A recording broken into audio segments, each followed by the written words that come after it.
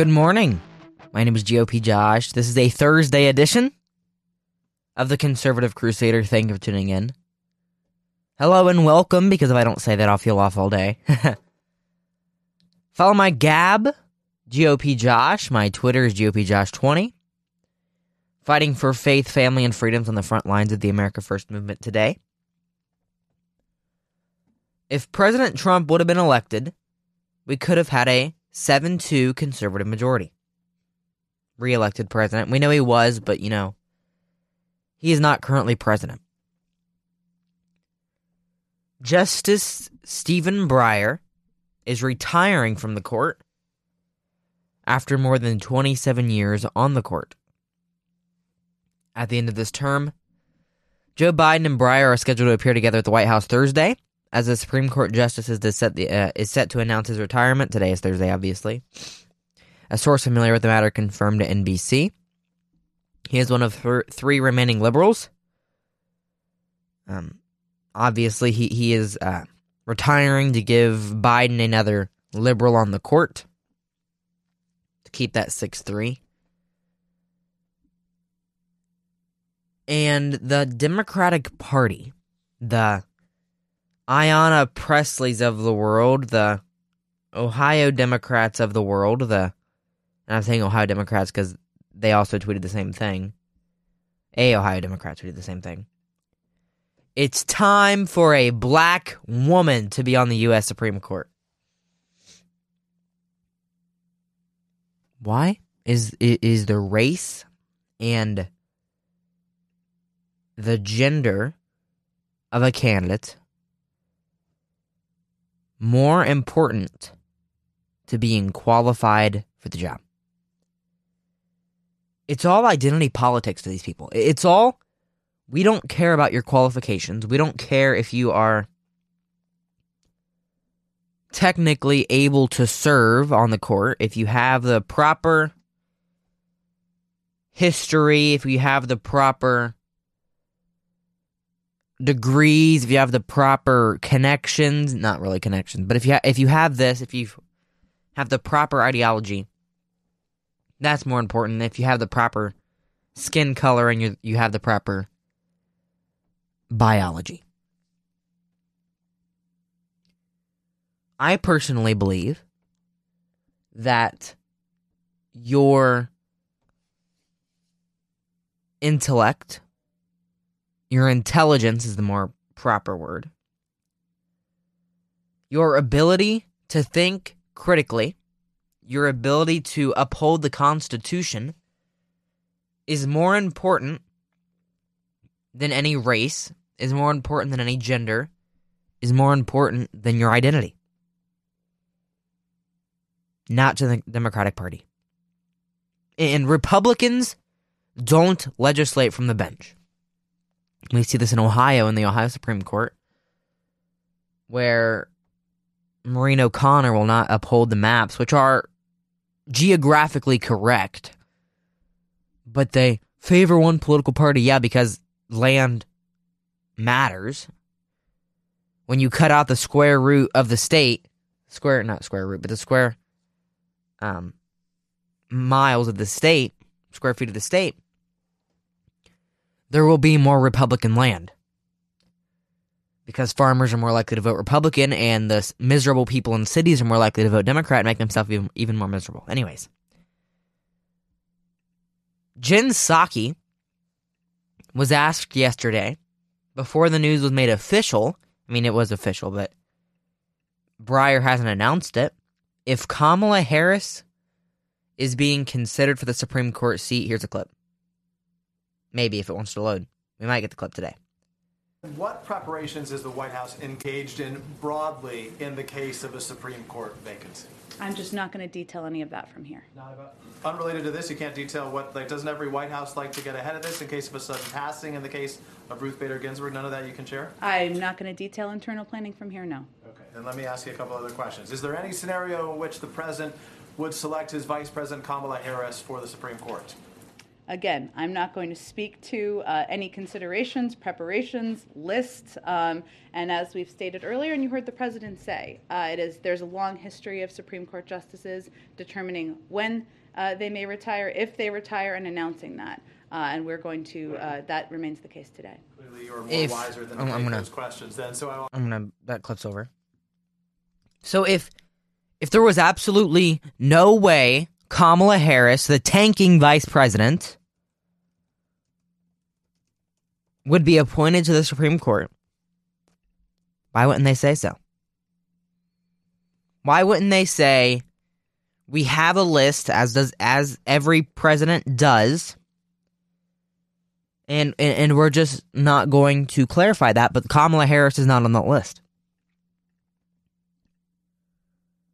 Her favorability is insanely low. Her approval is, let's see here, let me find this at Kamala Harris. 43%. Her approval rating is up 10%.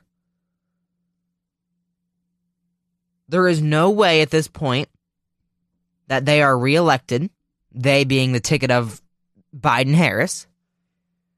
Biden is actually higher approved than Kamala, I'm pretty sure. Yes, he has higher approval in some polls. So if we take Kamala Harris out of this position where she'd have to run again, when she cannot run again, she could physically not, I mean she can, but she would lose any race that she was to run again. We know the entire point that she's in there is to be the first black woman president, the first woman president. We know that. So what if instead they said, we can grab Stacey Abrams, or we can grab some other black Democratic woman to run with Biden in 2024, and we'll give Kamala Harris, a black Democratic woman, this seat on the Supreme Court. Sadly, I don't think this is that crazy of a philosophy, and it's not as crazy of a philosophy as some people like to think it is. Kamala Harris did go to college for law. She was the Attorney General of California. And I don't think she's on the short list, but I don't think they're counting her out either. We can see, with Biden's health degrading, that he is probably not the favorite for the Democratic Party to run in 2024. And I don't like talking about death here on the show, but just clarifying, he's not the favorite. Kamala Harris, with her failure to be vice president and actually serve as vice president, makes her also not a favorite for 2024. If you put her on the court, keep Biden in this set, pretending to be president, get a vice president in there that's more popular, more electable, and then she has a lifetime position where she's making hundreds of $1,000s every year, Kamala being. She'll still be a very present person. She'll be on the Supreme Court, obviously. She'll have a job for life. She will be a staunch partisan vote for the Democratic Party. And for the Democratic Party, I don't see much of a negative to this. I don't see them coming out and saying, well, you know, Kamala Harris is great. We love Kamala. She's a great vice president, but we don't think she's fit for the Supreme Court. I mean, and it's possible that she wouldn't run, or not run, but it's possible she wouldn't be appointed, but it's also not, or it's also possible that she would be. That's going to be something really interesting to follow in the coming months. Something very interesting to follow in the coming months. What else is interesting to follow is Fauci suggests children under 4 years old to get 3 doses of the COVID vaccine. White House Chief Medical Advisor Fauci said on Wednesday that children under 4 years old will likely receive 3 doses of the COVID-19 vaccine once it's approved, referring to the plan as a 3-dose regimen. Doses and regimen for children 6 months to 24 months worked well, but it turned out the other group of 24 months to 4 years did not yet reach the level of inferiority, whatever that word means. So the studies are continued. They're studying on our children, by the way, if you didn't catch that. 6 months to 24 months, they are sacrificing their children for this vaccine. It looks like it'll be 3 doses. We don't think we can predict when we'll see a EUA, an emergency use authorization. He added, referring to the approval from the Food and Drug Administration. I can't give you a timeline on that. We'll just have to wait and see. 3 doses for a child, a young child, who obviously doesn't like shots already. For a shot they don't need to get.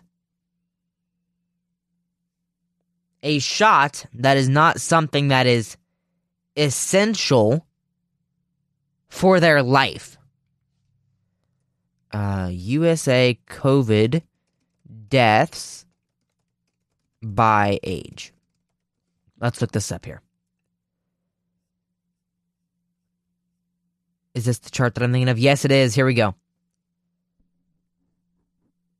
From 0 to 17. That includes these young children all the way up to older than me. 748 deaths.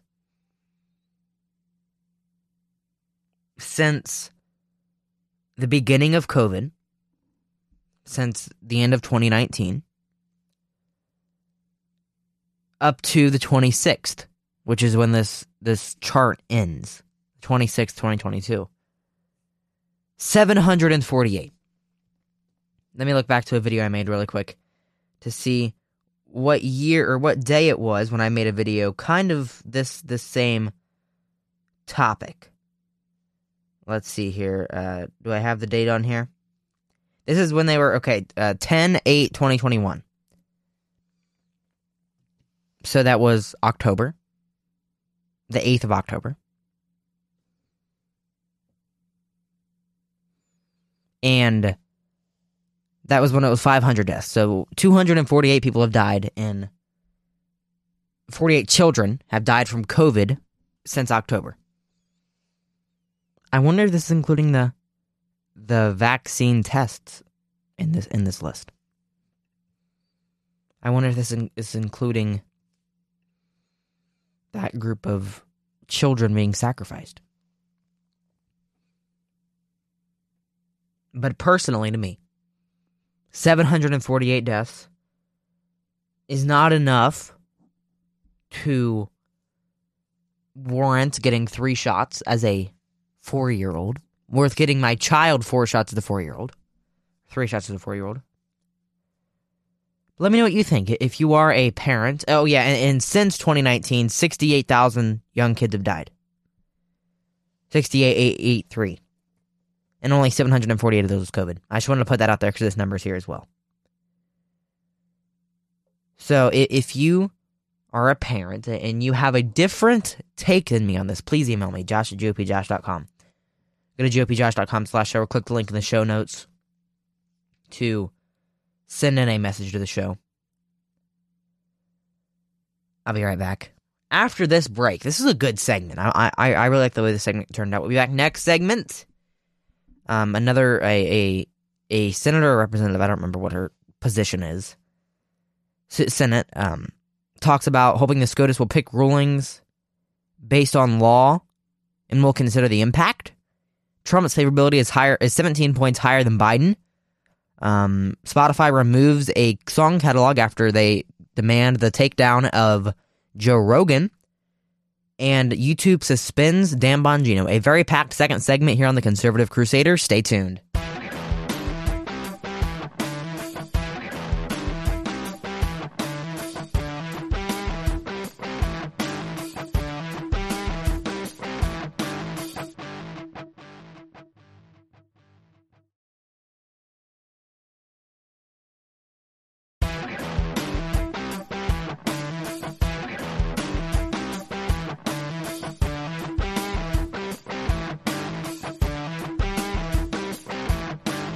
Welcome back. This is the Conservative Crusader. I hope the Supreme Court pick will not make rulings just based on law and will consider the impact of rulings. What? What? This is Mazi Horano. I'm not going to play this whole clip. It's 5 minutes long. But she said she doesn't want the Supreme Court pick to just follow the law, but someone who will consider the impact, the effects of whatever decision making is on people in our country, so that they are not making decisions just based on the law. That's an exact quote from Mazi Horano, according to Breitbart. What I'm looking for is a justice who can be fair and impartial, and who does not have an ideological axe to grind, which is what we saw, as far as I'm concerned, in President Trump's nominees, including to the Supreme Court. I'm expecting a fight, but there you have it. I'm looking for someone who's going to be not only highly qualified, as all the people who you've already talked about are, but who will really bring to the judiciary the kind of diversity that I'd like. That someone who will consider the impacts, the effects of whatever decision making is on people in our country, so that they're not making decisions just based on, which I would like to base it on law. But it says, who are not trying to get rid of decades of precedent, that abortion, voting rights, take into consideration the real-life impact of the decisions he or she will be making. These people who are elected, this is a senatorship by the entire state of Hawaii,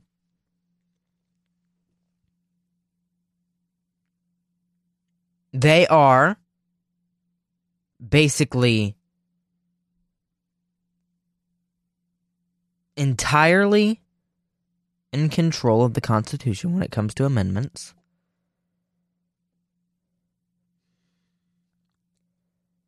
And they don't care if a judge, a justice, I should say, follows the law of the United States of America. As long as they take into account the real life impacts of their decisions, law is not important. And I say this too much, but are you getting it yet, folks? One political party, and I'm not trying to make this a Republican versus Democrat battle, but the side that is completely in charge of the Constitution at this moment, who is the party in charge of appointing this SCOTUS justice and confirming this SCOTUS justice, this party does not care if the rulings are based on law. Because, let's be honest, the Republican Party won't have much of a say in the Supreme Court nominee process. That's why he's resigning before the midterms. But you don't have to follow the rule of law. You don't have to follow the United States Constitution, which you're sworn in to protect, as long as you take into account the real-life impacts. The real-life impacts. Imagine the real-life impacts of abolishing our Constitution. And I think this next article is because of the previous article. In the latest Harvard-Harris poll, President Trump's net favorability rating is 17 points higher than Joe Biden's. That's a very opinionated title. His fraudulency. Donald Trump, 47%, 44%. That's favorable, unfavorable. Joe Biden, 39, 53. Let me do a quick calculation to make sure these numbers are exactly accurate. when it comes to these favorabilities and unfavorabilities calculator. 47 minus 39. That's 8. And then 53 minus 44. It's 9. It's 17. Kamala Harris's is 36.51. Hillary's is 35.53. Pelosi is 32.54. BLM is 42.44, which is actually also beneath Trump. CNN is 41.42. Fox News is 46.37 when it comes to favorability, unfavorability. This is a outlier poll. But Harvard-Harris is a rare, reputable pollster. This is the most up-to-date look at this specific characteristic being favorability. Pelosi is down 23 points. Even in the poll of polls, that is the Real Clear Politics poll, Trump beats all of the people. Not quite by as much, but still. The 47th President of the United States, everyone.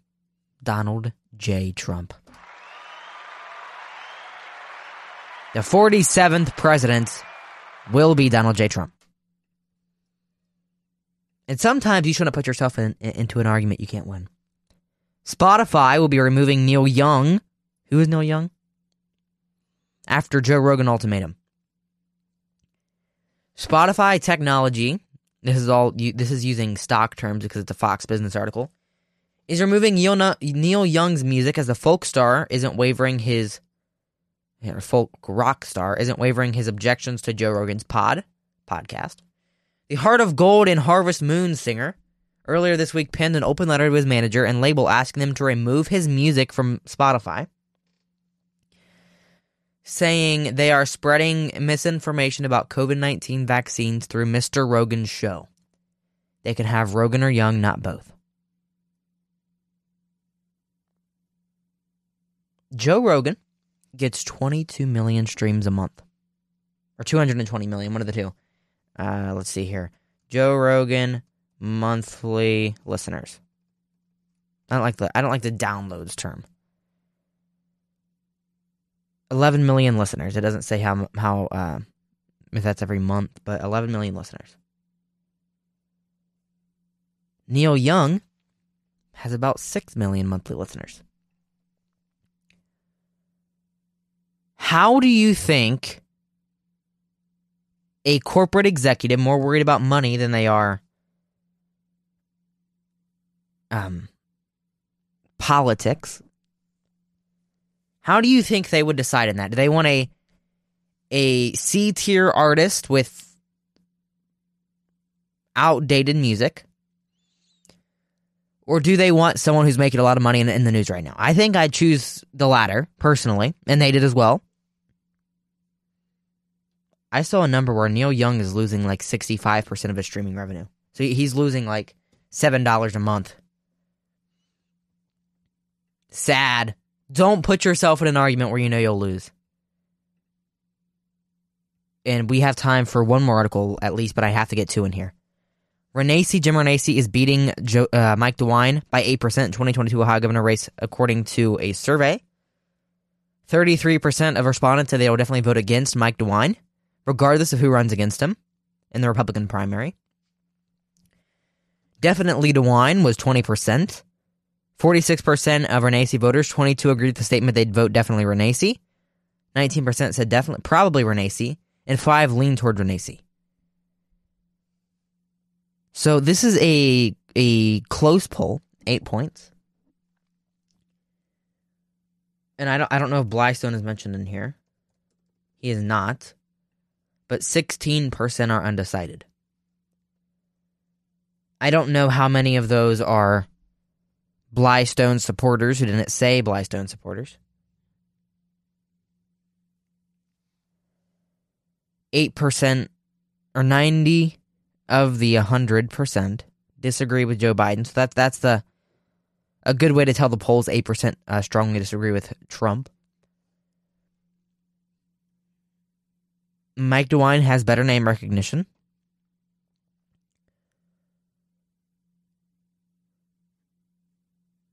I'm just trying to read through this poll. Bly Stone is nowhere mentioned in here, which is the third candidate.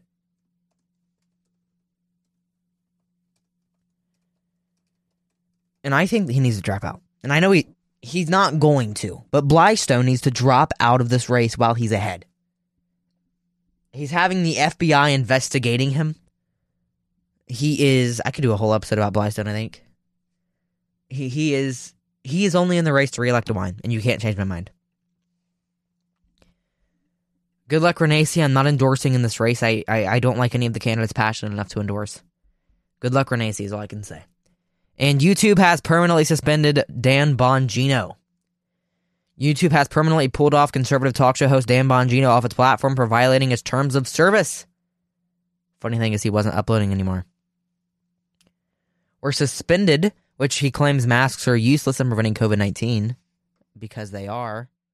They are useless. Bongino has already announced to leave YouTube and has been on Rumble. Former Trump was banned, obviously. He's still banned. But they're banning people who are leaving the platform. I don't post on YouTube anymore. If they ban me, I wouldn't care. I've gotten my strikes for talking the truth about this vaccine. But they're banning people who don't care about their platform anymore. They're so afraid that Dan Bongino is going to come to his YouTube audience, which I don't think a lot of his audience was on YouTube. He's going to come to his YouTube audience and say, you know what? We're leaving YouTube. Move to Rumble. This and that. They're afraid of that, and they're afraid of someone coming to their audience and saying that. And so, they ban him. Big tech censorship has gone on for too long. Please follow me on Gab. So if I get banned, if I get taken down, we can stay in the loop. Subscribe to my newsletter. You can get it at gopjosh.com. I don't use that very often, but I'll use that to communicate if I get taken down.